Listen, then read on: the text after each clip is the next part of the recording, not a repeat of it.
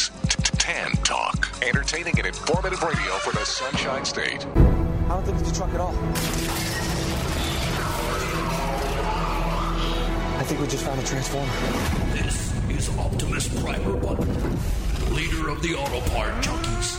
And I'm calling on all auto parts junkies to listen to nostalgic radio and cars every Tuesday at 7 p.m. here on Tan Talk. This is Optimus Primer Button.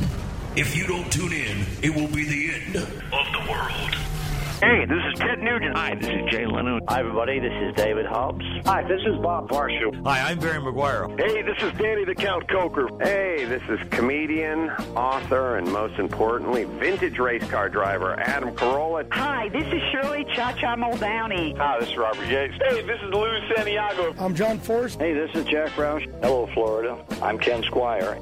Hi, this is Edsel Ford. Hi, I'm Corky Coker. Hey, this is Dennis Gage. Hi, this is Sam Amolo. Hi, this is Janet Guthrie. Hi, I'm Bruce Cohn. Hi, I'm Bob Lutz. Hi, this is Dave McClellan. Hey, this is Tammy Edelbrock. Hi, this is Norm Grabowski. Hey, I'm Dave Despain. Hey, this is Wayne Carini. This is Bill Warner. Hey, I'm Steve Bignotti. This is Kevin Bird. This is Arlen Ness. This is Ed Justice Jr. Hi, I'm Casey Jones. Hi, I'm Paul Kelly. I'm Richard Hutchins. Hi, this is Danny Sullivan. Hi, I'm Bob Bondurant. Hey, everybody, it's Tim Strange. This is Darryl Starbird. Hi, this is Fort Haycock. Hi, this is Ed Iskandarian here. This is Robin Miller. Hey, sports fans, this is Peter Brock here. And you're listening to Nostalgic Radio and Cars.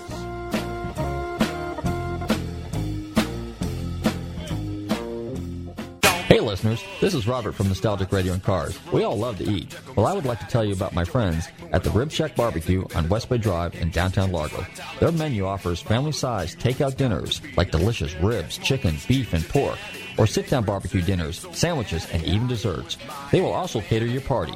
Everything is barbecued fresh using real oak for that great smoky flavor. So visit my friends Corey, Jed, and Kurt at the Rib Shack Barbecue in downtown Largo, 600 West Bay Drive, or call them for a takeout order at 727-501-9090. That's 727-501-9090. They truly have the best smoking barbecue in town. Oh, and be sure and check out their great barbecue sauce. That's the Rib Shack Barbecue in downtown Largo, 727-501-9090.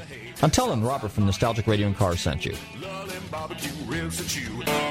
This is Robert from Nostalgic Radio and Cars, here to tell you about Bellador's Pizza and Pasta, where the food is fresh, the sauce homemade, and the price is fantastic. They offer Chicago-style stuffed crust pizza, New York-style pizza, calzones, strombolis, pasta entrees, beer wine, and great desserts. They even make the bread fresh daily. Hey, they offer catering, and any order over $10, free delivery. So give them a call at 727-581-5000. Place your order now. They're located at 131 Clearwater Largo Road near downtown Largo, or visit their website, belladorspizza.com. Your Honor, Ms. Vito's expertise is in general automotive knowledge. It is in this area that her testimony will be applicable. Now, if Mr. Trotter wishes to voir dire a witness as to the extent of her expertise in this area, I'm sure he's going to be more than satisfied. Okay. All right. Now, Ms. Vito, being an expert on general automotive knowledge, can you tell me what would the correct ignition timing be on a 1955 Bel Air Chevrolet with a 327 cubic inch engine and a 4-barrel carburetor? It's a bullshit question. Does that mean that you can't answer it? It's a bullshit question. It's impossible to answer. Impossible because you don't know the answer. Nobody could answer that question. Your Honor, I move to disqualify Ms. Vito as an expert witness. Can you answer the question? No, it is a trick question. Why is it a trick question? Watch this. Because Chevy didn't make a 327 in 55. The 327 didn't come out till 62. And it wasn't offered in the Bel Air with a 4-barrel carb till 64. However, in 1964, the correct ignition timing would be 4 degrees before top dead center. Well, she's acceptable, Your Honor.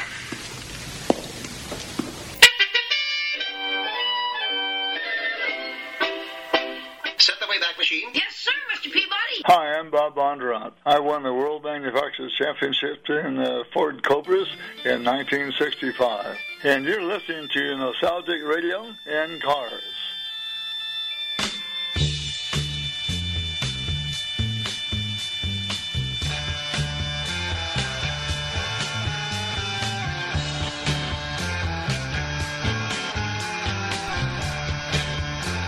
Okay, listeners, welcome. You are tuned into Nostalgic Radio and Cars, and I'm your show host, Robert. Run your computers and Google TanTalk1340.com, and you can see us live here in the studio. Don't forget to check out our website, GulfstreamMotorsports.com. If you've missed any of our past shows, you can visit our website and go to Nostalgic Radio and Cars, our podcast page. Don't forget to like us on Facebook, Nostalgic Radio and Cars, and Gulfstream Motorsports. Good evening, Bobby. How are you doing tonight? Greetings from the epicenter of all things American rhythm and blues rock and roll barbecue celebration to you, Robert. You changed your voice, Bob. He says it so well. He says it so well. He does. Yeah, after this special 4th of July weekend, we had a lot of fun. A lot of fireworks. Anyway, hey, we got a pretty good show for you tonight. We got a very, very interesting guest coming on a little bit later. And let's see, where do I want to go? We got some shows coming up. Let's see. Let's talk about some of the events that are going on here. We got something that's kind of cool. It's called the Key West Power Cruise, and that starts tomorrow, the 8th, and goes through the 12th.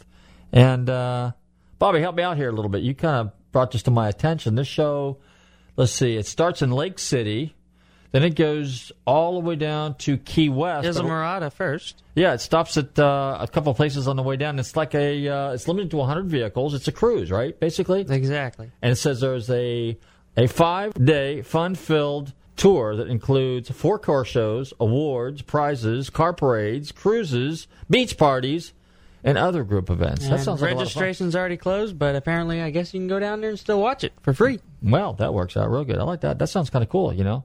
It's such a shame here in Florida that in the summertime it is so humid.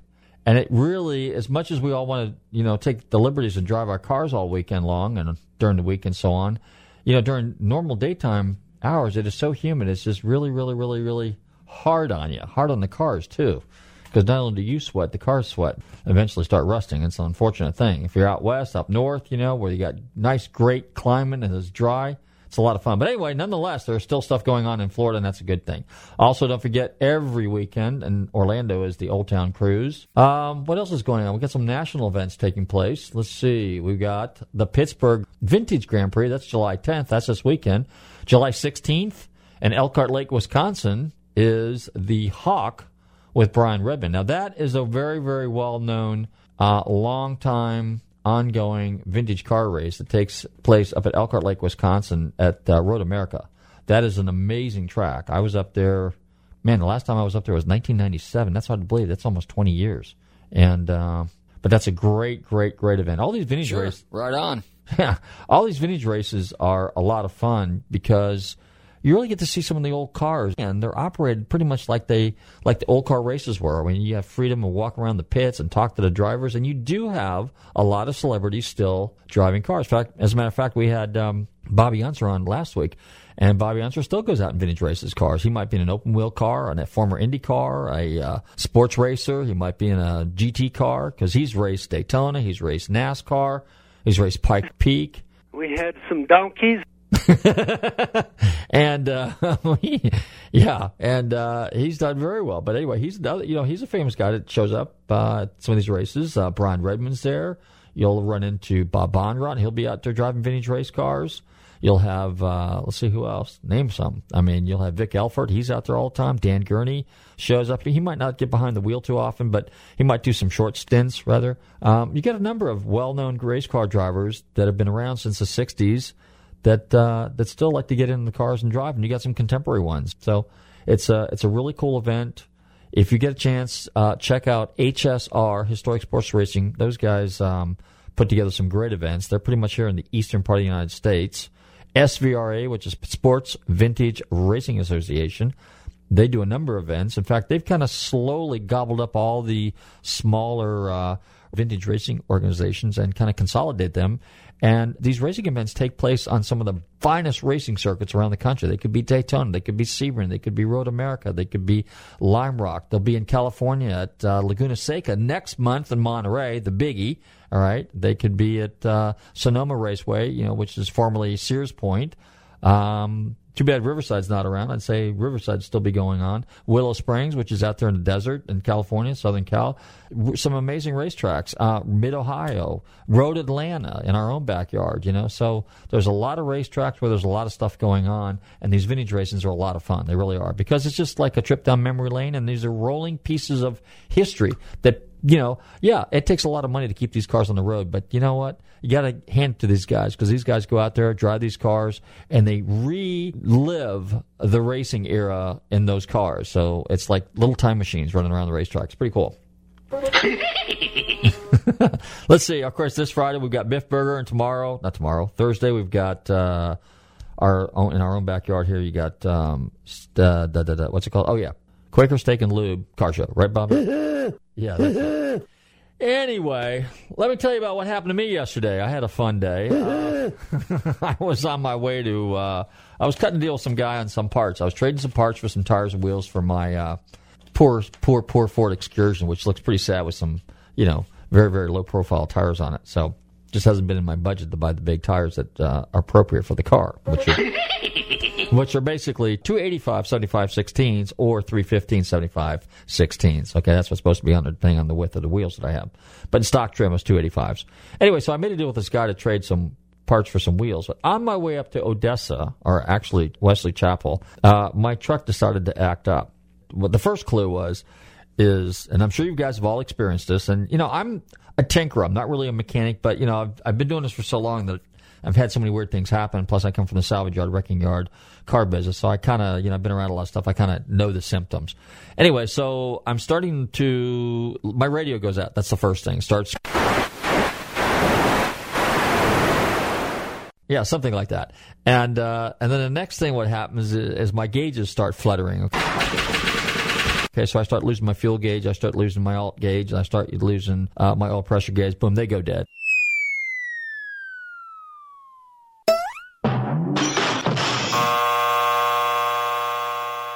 Okay, so now I'm getting kind of a little concerned because I'm thinking, okay, that means the battery's going dead or something. Something's not charging. Okay, we're not getting juice.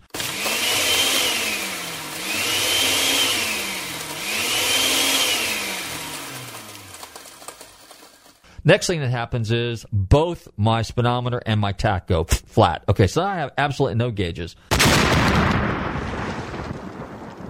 Then I have no turn signals. Okay, now my overdrive light is flashing on the stock, on the shifter stock. So I'm thinking, I'm in trouble now. So I call my buddy and I say, hey, I got some problems. I'm heading your direction. Not where I wanted to go first. I was going to go to the other place, but I might need your assistance. Next thing I get down the road. Is this a paying customer? Yeah. I get to the intersection. I'm at Gun Highway and Loose Lake Fern Road out in Oldsmar, or out in, whatever it is, out there towards Odessa.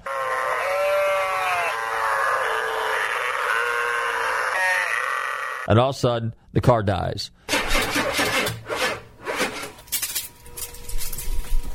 So I managed to get the car through the intersection and pull over. But this time my good buddy Hank shows up, brings me a battery, throw the battery in the car. We get it started, and I drive it to his house, which is about 3 miles down the road. So obviously the first thing you speculate is if we're not charging, we have no power. If an alternator goes bad, that can generally be the first thing that will kill your car. Because today's cars, in the old days, the car would have kept on running. But today's cars, because they have a computer in them, if there's no juice to the battery, or the battery has no juice, there's no juice to anything, and consequently, that's very good, because it is Shark Week. So, and I think I was thinking about that. It was like 40 years ago this summer, when the movie, I think, hit the screen, right, Bobby? Jaws? You can look that up real quick and throw in a few more of those sharky thingies. But anyway, so we jerked the alternator off, went down to Advanced Auto Parts because fortunately I bought it there and I have a limited lifetime warranty. After I rigmarole there and all this other kind of crap, and I had to have my son, Bobby, text me the copy of the sales receipt. This is why you need to save your receipts. Okay, so proof that you bought something. Because sometimes they drop things in the computer and you won't have a record of it, and you walk in there with a part and they're going to go, well, prove it came from us. Is this a paying customer? Right, exactly. So I was a paying customer. Anyway, long and short of it, I got the alternator. We went back. Boom. Got it done. So actually, after we left there, we went and made the trade with the parts. I traded the guy some Ford parts and some miscellaneous stuff for the wheels and tires.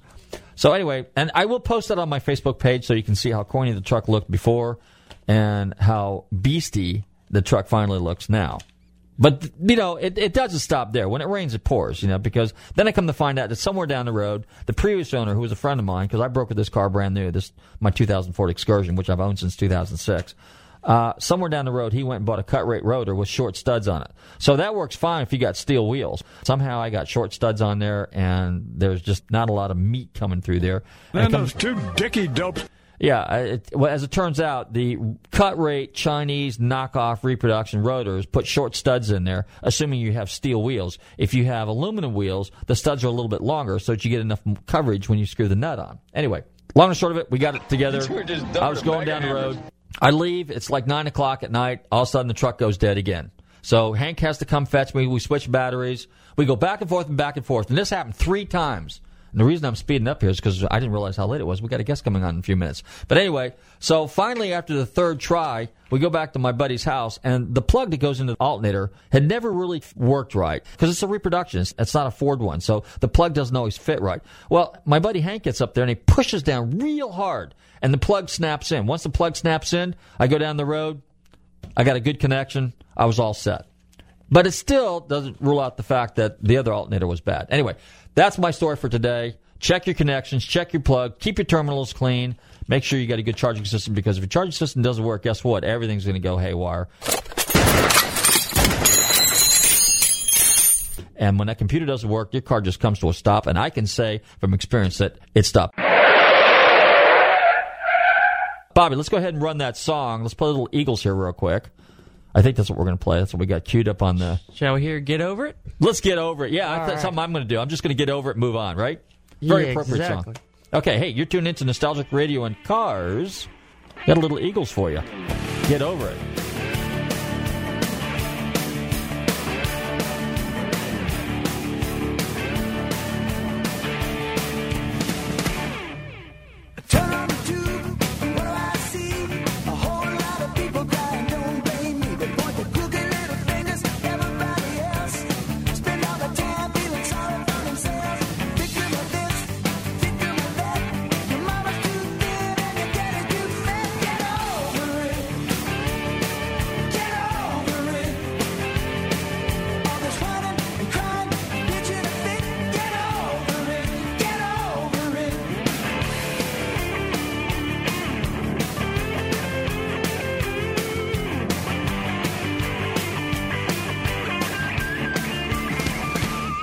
You say you haven't been the same since you had your little crash, but you might feel better if they gave you some cash. The more I think about it, old Billy was right. Let's kill all the lawyers, kill them tonight.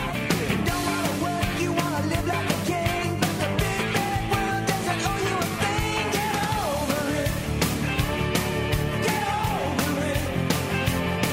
If you don't want to play, then you might as well quit. Get over it. Get over it.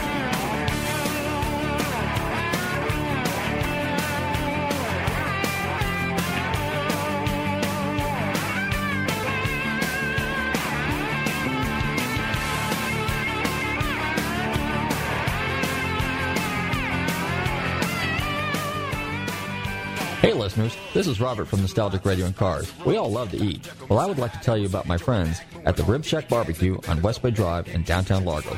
Their menu offers family-sized takeout dinners like delicious ribs, chicken, beef, and pork, or sit-down barbecue dinners, sandwiches, and even desserts. They will also cater your party.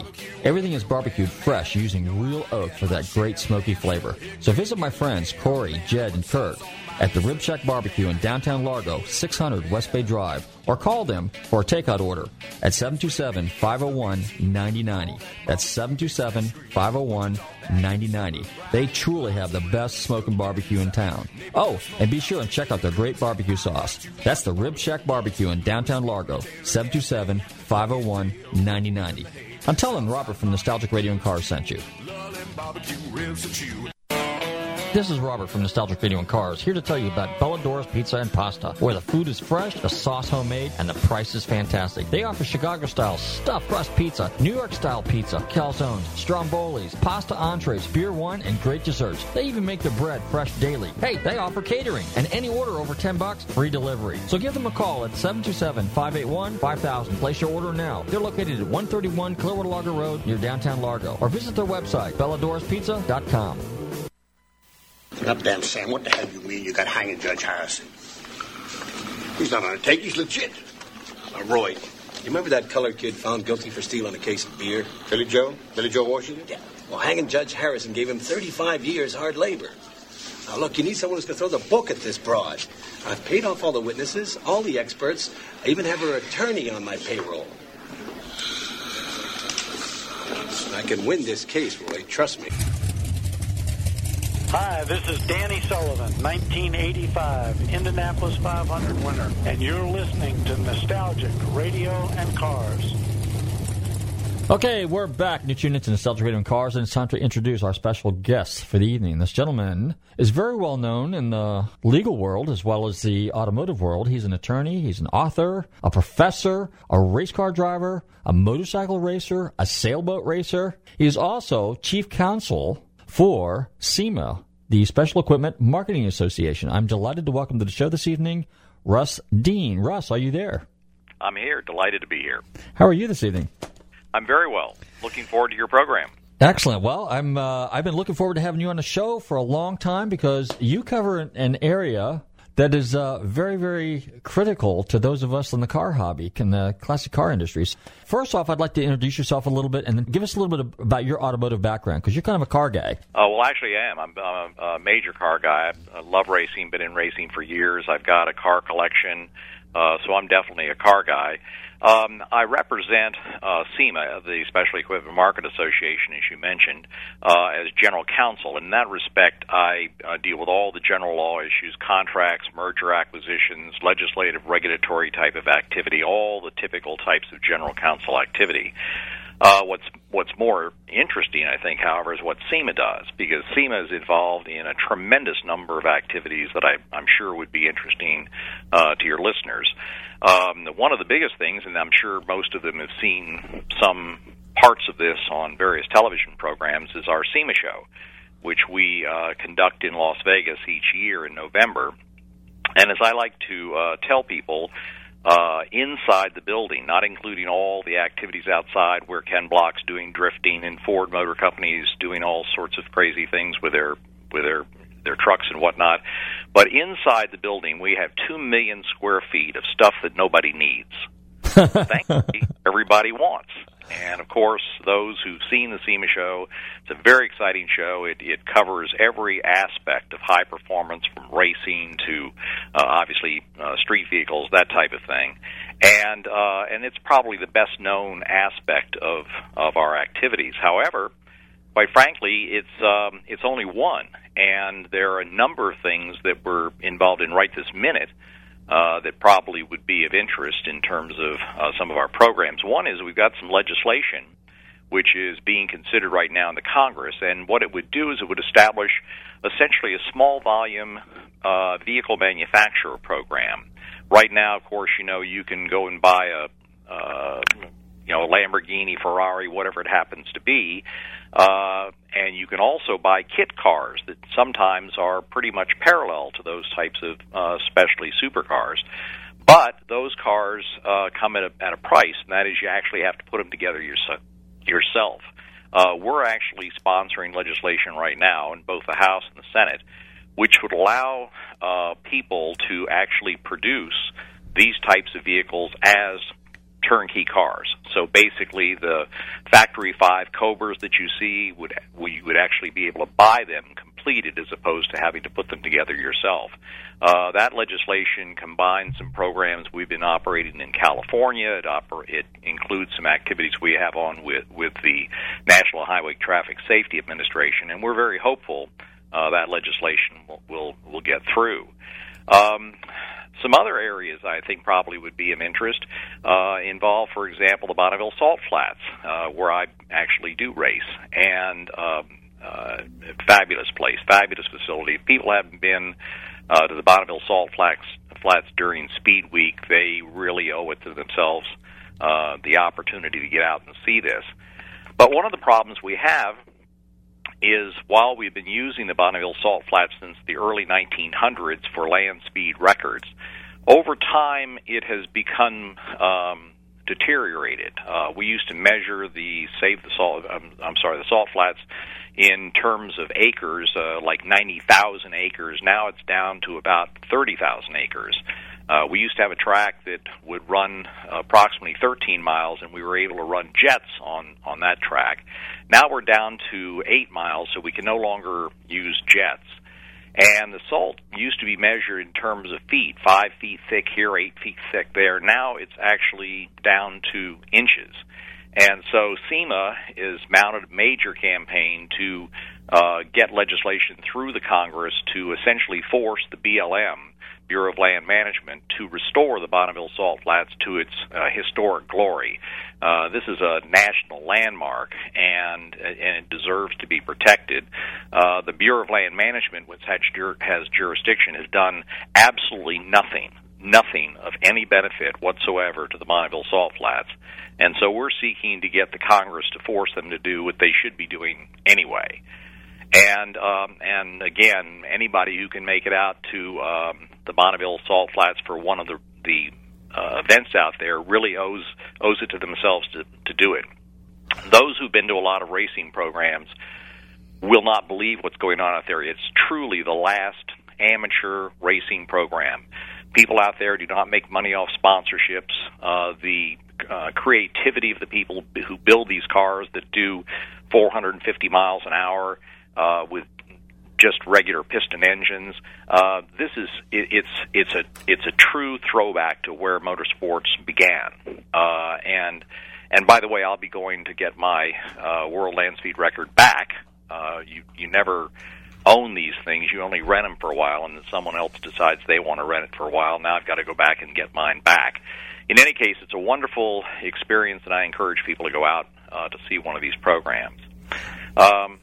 Let me ask you a question here. Now, what is attributed to the deterioration of the salt flats, and does it go through the same process? Is it a natural thing, or is this the same type of process, let's say, like the dry lakes have gone through as well? No, it's actually, the dry lakes and the Bonneville Salt Flats really had the same type of background. That is, the Bonneville Salt Flats used to be Lake Bonneville, kind of like the Great Salt Lake outside of Salt Lake City, and it evaporated. And what's left is this absolutely pristine, salt surface where you literally can stand and see the curvature of the earth. It's that smooth and it's that distant. What's happened is that over the years there have been mining operations there, not traditional mining operations. What they do is they dig trenches, and the salt brine, the water that carries the salt, goes into these ditches. It's pumped out. They remove potash from the salt, and then the salt doesn't go back to the salt flats. We have now an agreement with the mining operations where they actually return salt brine in equal or greater amounts than came off the salt flats in the first place. But the problem is that's sort of a holding pattern. We need to go back and add substantially to the salt that has been lost over the last 30 or 40 years. And that's what we're working on. Okay, so basically it is kind of a man-made problem. It has been. Now, of course, you'll find people in the government who will tell you it's a natural deterioration. But if you believe what people in the government tell you, you pretty much deserve what you get. Can I just digress for a second? Certainly. Your thoughts on global warming and dealing with the government. Is it pretty much the same concept, the same issue? You're dealing with people that have no clue versus people that do have an understanding? Actually, that's exactly true. The fact of the matter is that we can demonstrate where the salt has gone, and we can demonstrate how to bring it back. The Bureau of Land Management, their preference is to conduct studies which last 3 or 4 or 5 years, and at the end of the study, they've learned nothing at all, and so nothing ever happens. I mean, it's pretty much a typical government program. Very little ever happens. And so nothing happens with the Bureau of Land Management. They've done nothing to save this national landmark. That's most unfortunate. All right, continue on. You were talking a little bit about SEMA. Right. Well, we have another program where we've created something called SEMA Garage, and it'll be a fully functional missions laboratory. Plus, it has a facility where you can use it to photograph products, things like that. There's a scanning procedure there where we can bring a vehicle in and scan it and provide the information to our manufacturers so they can build parts for new vehicles, for example. One of the reasons we've done this is that throughout the United States, if you want to manufacture, sell, and actually use emissions-related parts, before you can sell them in the United States, you have to have them approved by the government. And the easiest way, quite frankly, is to do it through the California Air Resources Board. They have a program for EOs, what they refer to as EOs, which are executive orders, which are an approval of a particular product for various applications. And so what we have done is we've worked with the Air Resources Board to create a program where we're assisting the manufacturers in terms of helping them with the design of their products, helping them with the testing programs. Of course, they have to be tested on vehicles, so we obtain the vehicles, and we walk them through the process because it's a typical government program. It's very tedious and very, very difficult to understand.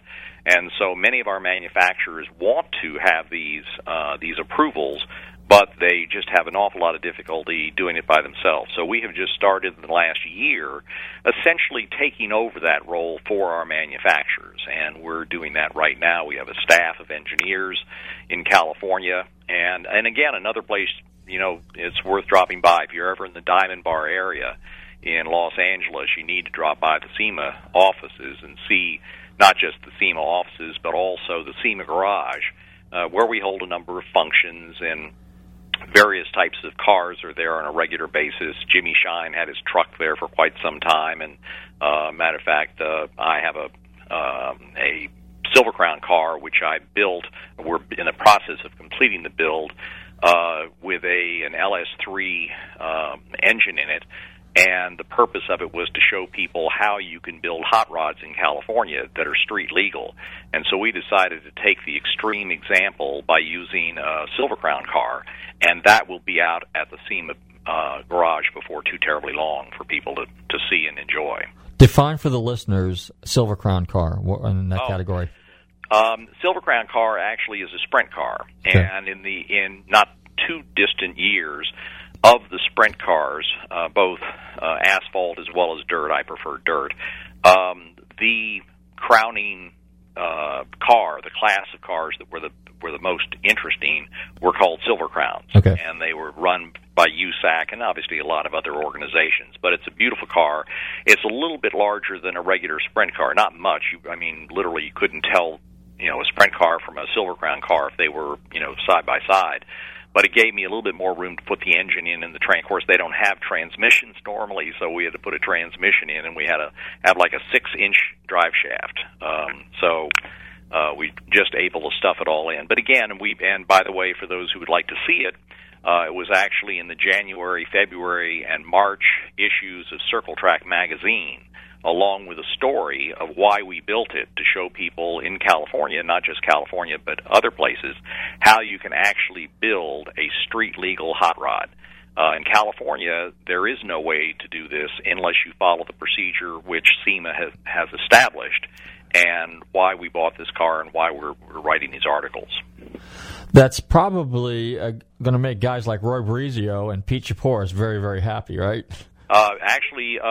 Yeah, Pete and I have been buddies for almost 40 years, and not only does it help him in terms of being able to build hot rods legally in California, but Pete and Roy are also very much interested in the first program I told you about, which is the low-volume manufacture program, because both of them would like to be able to build multiples of hot rods that would be completely in compliance with not just California law, but all federal laws as well. So that would also include not only the emissions, but as far as the safety, crash testing, and stuff like that. Does that bypass any of that stuff, or does it make it exempt? It actually bypasses some of it. What we've done is, again, going back to the special equipment program we have where we built the Silver Crown car. That car, you can build a hot rod in California and all you need to do is put an approved engine in it. Right now, the only engine that has been approved is the LS3 engine, Corvette engine, and it's called the E-Rod, actually, for emissions. And so if you do that in California, you can build a street-legal hot rod. In terms of safety, there is a program where you can, for example, build and sell a roller to somebody, that is a Cobra or whatever you want to do, but if you stick the engine and transmission in it for them, then obviously you become a manufacturer and you have to comply with other requirements. Under this law we've proposed, it would cover the same type of NHTSA review that currently exists with rollers. That is, there'd be certain parts, like for example the glass, the headlights, the seat belts, the brake lines, and things like that. But there would be no obligation to conduct any type of crash testing or any of the other types of rollover tests. None of those would be required for these cars we're talking about. So if I understand you correctly, then basically you're saying in terms of the LS motor, or let's just say a Ford Coyote motor, because that is a contemporary motor and it does, under normal circumstances, comply with California emission laws, that motor retrofitted basically makes it acceptable. However, if you were taking a vintage motor, it wouldn't apply. Is that do I understand you correctly? That's correct. Okay. The vintage to build essentially when you build a car today, it is a 2015 car, so okay. It has to comply with 2015 requirements, unless you participate in this program which SEMA set up, which allows you to build whatever kind of hot rod you want. It could be a Silver Crown like mine. It could be a Cobra. It could be whatever you want it to be. As a matter of fact, we put the LS3 engine in Pete Chapour's 32 Ford. It was a little difficult stuffing it all in there, but it worked pretty well. And in any case, as long as you use one of those approved engines. Right now, the only engine that's been approved is the one from General Motors, the LS3. But we're talking with Ford about getting the Coyote engine approved as well. And it's all that they have to do is just simply go through a process with the Air Resources Board to demonstrate that the product, when installed in other cars, will still be able to maintain its emissions characteristics. Do you think California laws are a little bit too strict? I mean, do you think they're a little absurd, or do you think they're within reason? Well, I think that it depends on the law. I think the laws that apply, for example, to our industry are probably a little bit too strict. Right. And let me tell you why. Let me give you an example. There was a fellow by the name of Don DeShawn who used to run the California Air Resources Board facility in Southern California, and I used to meet with him in this room that was no windows, but it had this big chart behind me where I sat, and it had these big black bars. And the bars represented hundreds of tons of pollution from various types of sources, and from whether it's smokestacks or mobile sources or whatever it happened to be. And I'd go in there and I'd say, look, if you guys really are going to regulate our industry, we deserve a bar.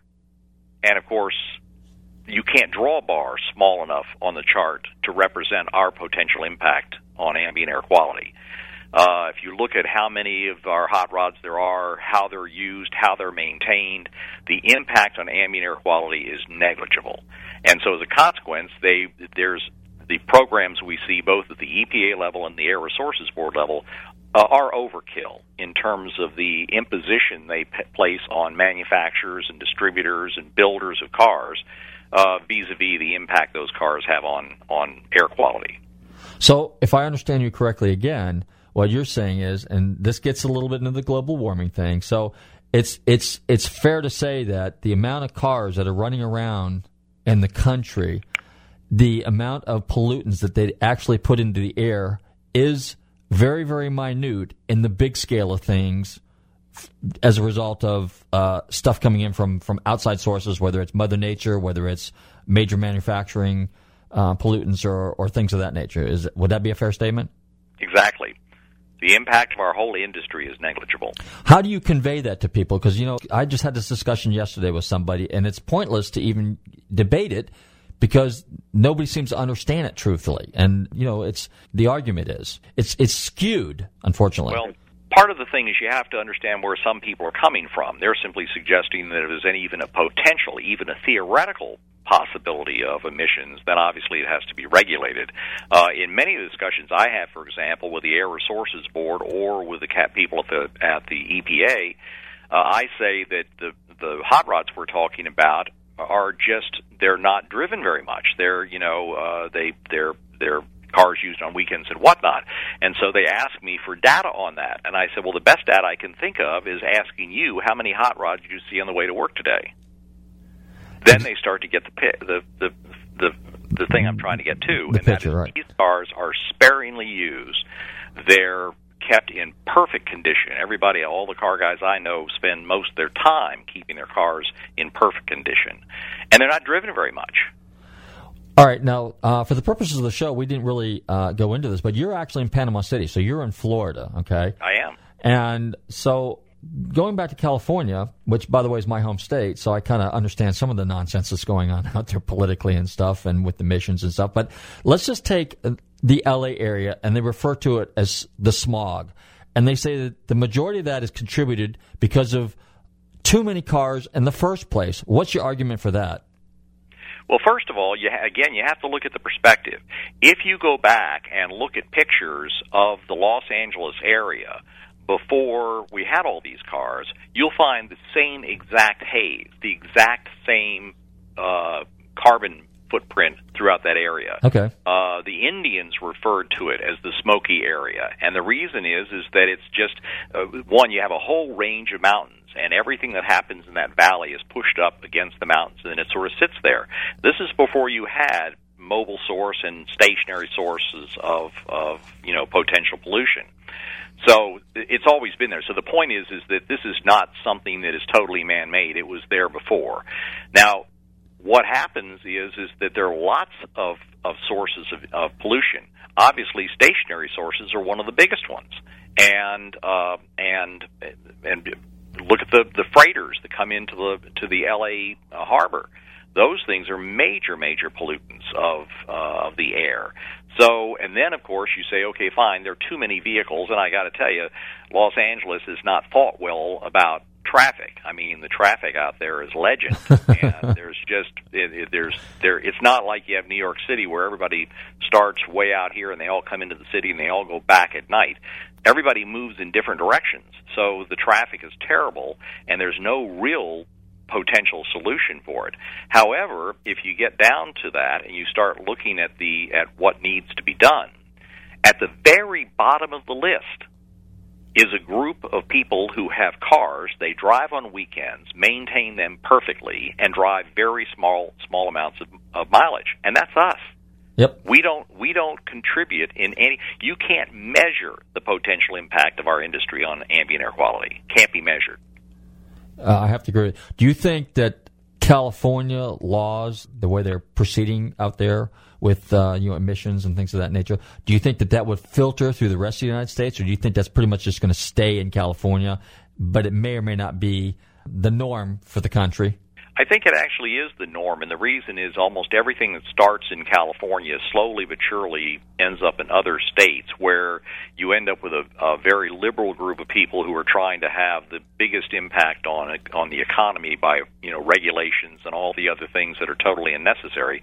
Where do they find that? Well, it's already been drafted for them in California. So many of the laws that you see in California are simply adopted in other jurisdictions, all around the country, and so I think that's going to happen. And also, California pushes the EPA. The EPA is always a little bit behind California with regard to regulatory programs, although I'd have to tell you, the current EPA has become extraordinarily aggressive in seeking to put businesses out of business.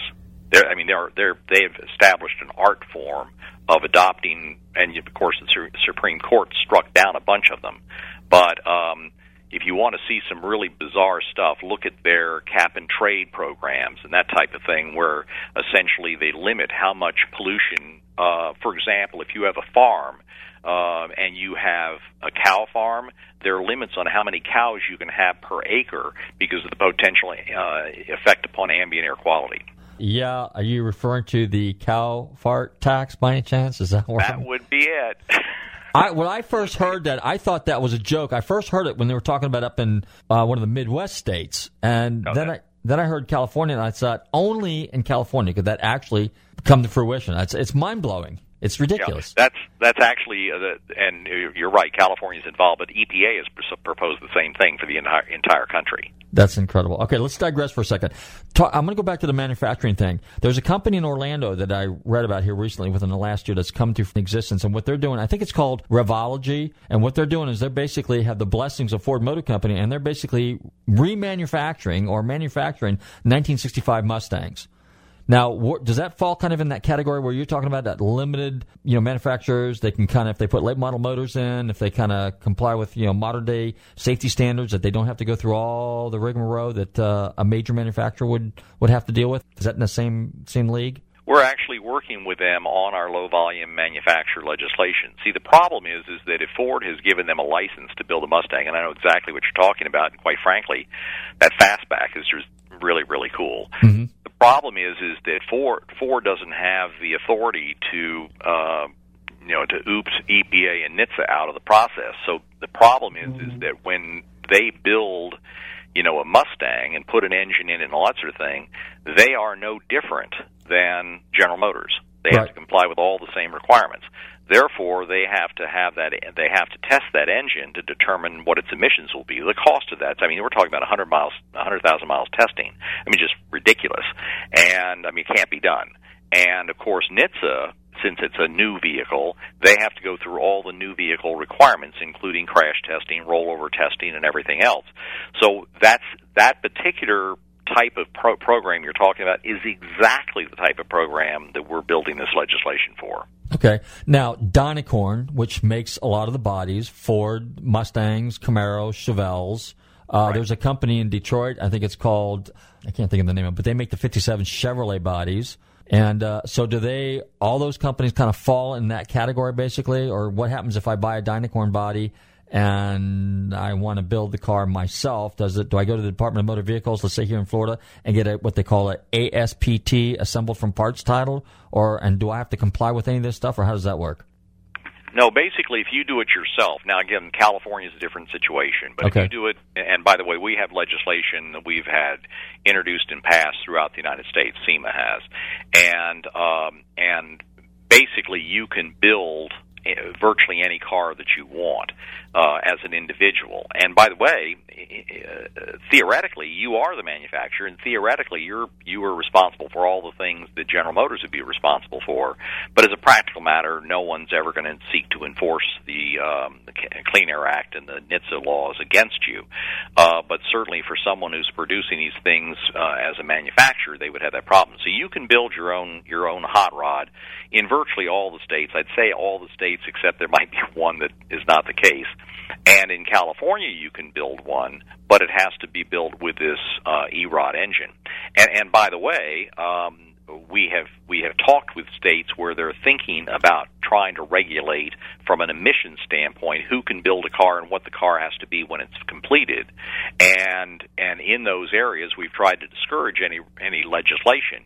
But to the extent that they're moving ahead, we show them that here's the E-Rod engine. If someone wants to build a car and use the E-Rod engine, it'd be legal in California. And if it's legal in California, it's probably pretty much legal everywhere. Interesting. Now, were you instrumental in National Collector Car Holiday or Day? Is that a real deal? Is that actually something that's going to go through legislation? It already has. It already has. We have it each year. Each year we have a resolution passed by the United States Congress dedicating a day for collector car appreciation. Okay. And we have activities in Washington where we get all the members of Congress and we take some cars up there and show the members of Congress. And by the way, many of whom are car guys. People don't realize that. Really? Many of those are car guys, and people that we've known, even before they went to Congress.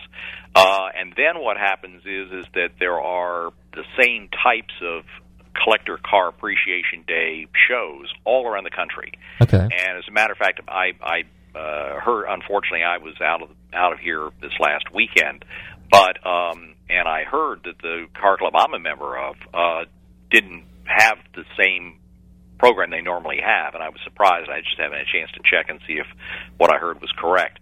But what we do is, and this is, by the way, this is all SEMA. SEMA does the whole thing. And what we do is we will send out to any club that is going to have one of these Collector Car Appreciation Day programs.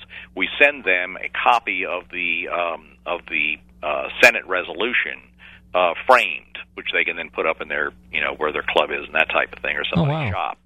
And so, and matter of fact, last year, I think it was, I was at the one here in Panama City Beach, and we took a whole bunch of pictures, and not sure, I'm pretty sure I drove my 33 Ford three-window coupe. I'm sorry, that's the one I've got in California. It's a 33 Ford Roadster, and I think that's the one I took last year. Okay. I also have a 1939 Chrysler Royal Business Coupe that I was going to take this year, but I wasn't in town. Are you more of a hot rodder at heart, sounds like? Well, it's sort of eclectic. I mean, I have a hot rod. My 33 Ford's got a Ford Racing Cobra, engine in it. Okay. And I have that. But most of my other cars are sports cars, or like I say, the 1939 Chrysler. But for example, I got a little 1954 MG TD, which I love, and I've got a little Porsche I bought new in 1977. Oh, really? A 911? A little 911. Okay. And Targa, black on black on black, and good. Got a little typical red with tan interior Ferrari, and what model? 328 GTS. Okay, that's good. And then I've got, let me see, I got a couple of race cars. One I've got here, one I've got up in West Virginia. Of course, I've got the race car up in Salt Lake City. And what else is in? Oh, I'm building right now an Austin Healey 100. Oh. And which is a cool car, but I decided that rather than try to restore it to its original condition, I'd restore it for me, which means I'm sticking a LS3 engine and a B&M transmission in it, and we're just about to start putting all the panels back on, for paint. So that should be a fun car. I wanted to ask you, too, you talked about the Salt Flats earlier. Do you know Peter Vinson? I know who he is, yeah. Okay, yeah, he was the one of the artists, or actually photographers, who's done photography there for the last 25, 30 years. He was on my show last year, and we talked about that. We did talk about, the preservation aspect of it. Now, Speed Week, and I think we got a minute or two left. Speed Week for Bonneville is in August, isn't it, sometime? Yeah, there are actually three. One is in the first part of August. That's the biggest one. That's Speed Week. Then they have actually it's late August, early September this year, which is called World of Speed, and then in October they have one called the World Finals. Okay. But the big one is the one in August. Okay, super. And so anybody who's out there, I'll be there, and I'm easy to find. So just drop by. We'll show you our pit, and we'll take you around and show you all the other cars. They're pretty interesting stuff there. Excellent. Well, Russ, go ahead. Or if you happen to be in Ensenada for the Baja 1000, come on, drop by and see me there. I'll be racing with Pistol Pete in the trophy truck. Excellent. Okay, well, it sounds like a date. One of these days I'm going to have to do that. Russ, I want to thank you very much for coming on the radio show this evening. Could you do me a favor? Plug SEMA real quick. SEMA is a fabulous organization, and it's designed wholly for enthusiasts, and I'm one of them. Excellent. And if people want to find out more about it, they just go to SEMA.com. That's basically it? SEMA.org. SEMA.org. SEMA.org. Okay. And you'll find more information you can possibly imagine, and look for the tapes on the SEMA show. It's just fabulous. Okay. And I want to have you on again sometime so we can talk a little bit more. In the meantime, I want to thank my special guest this evening, Russ Deane, General Counsel for SEMA. In the meantime, everybody stay safe, drive carefully, love your family, and don't forget to tune in our radio show every Tuesday, 7 p.m. for the most legendary and fascinating names in motorsports. Don't forget to check out our website, GulfstreamMotorsports.com. Like us on Facebook. If you have any questions, you know where to find us. Take care, everybody.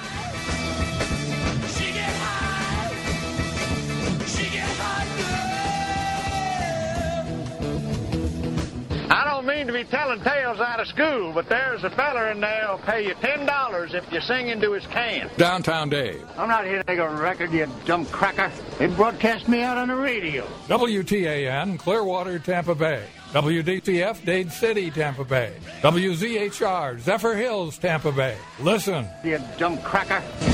Oh, yeah. Hey, guys, don't forget, July 10th, National Collector Car Appreciation Day. We finally have a day just for us car guys. So get out there, drive your hot rods, your cool cars, your race cars, your sports cars, all kinds of cars. Bring your wife, your kids, your family, your girlfriends, your boyfriends, your pets, everybody, and have some fun driving your really neat little rides around. All right? Just want to mention that, July 10th, National Collector Car Appreciation Day.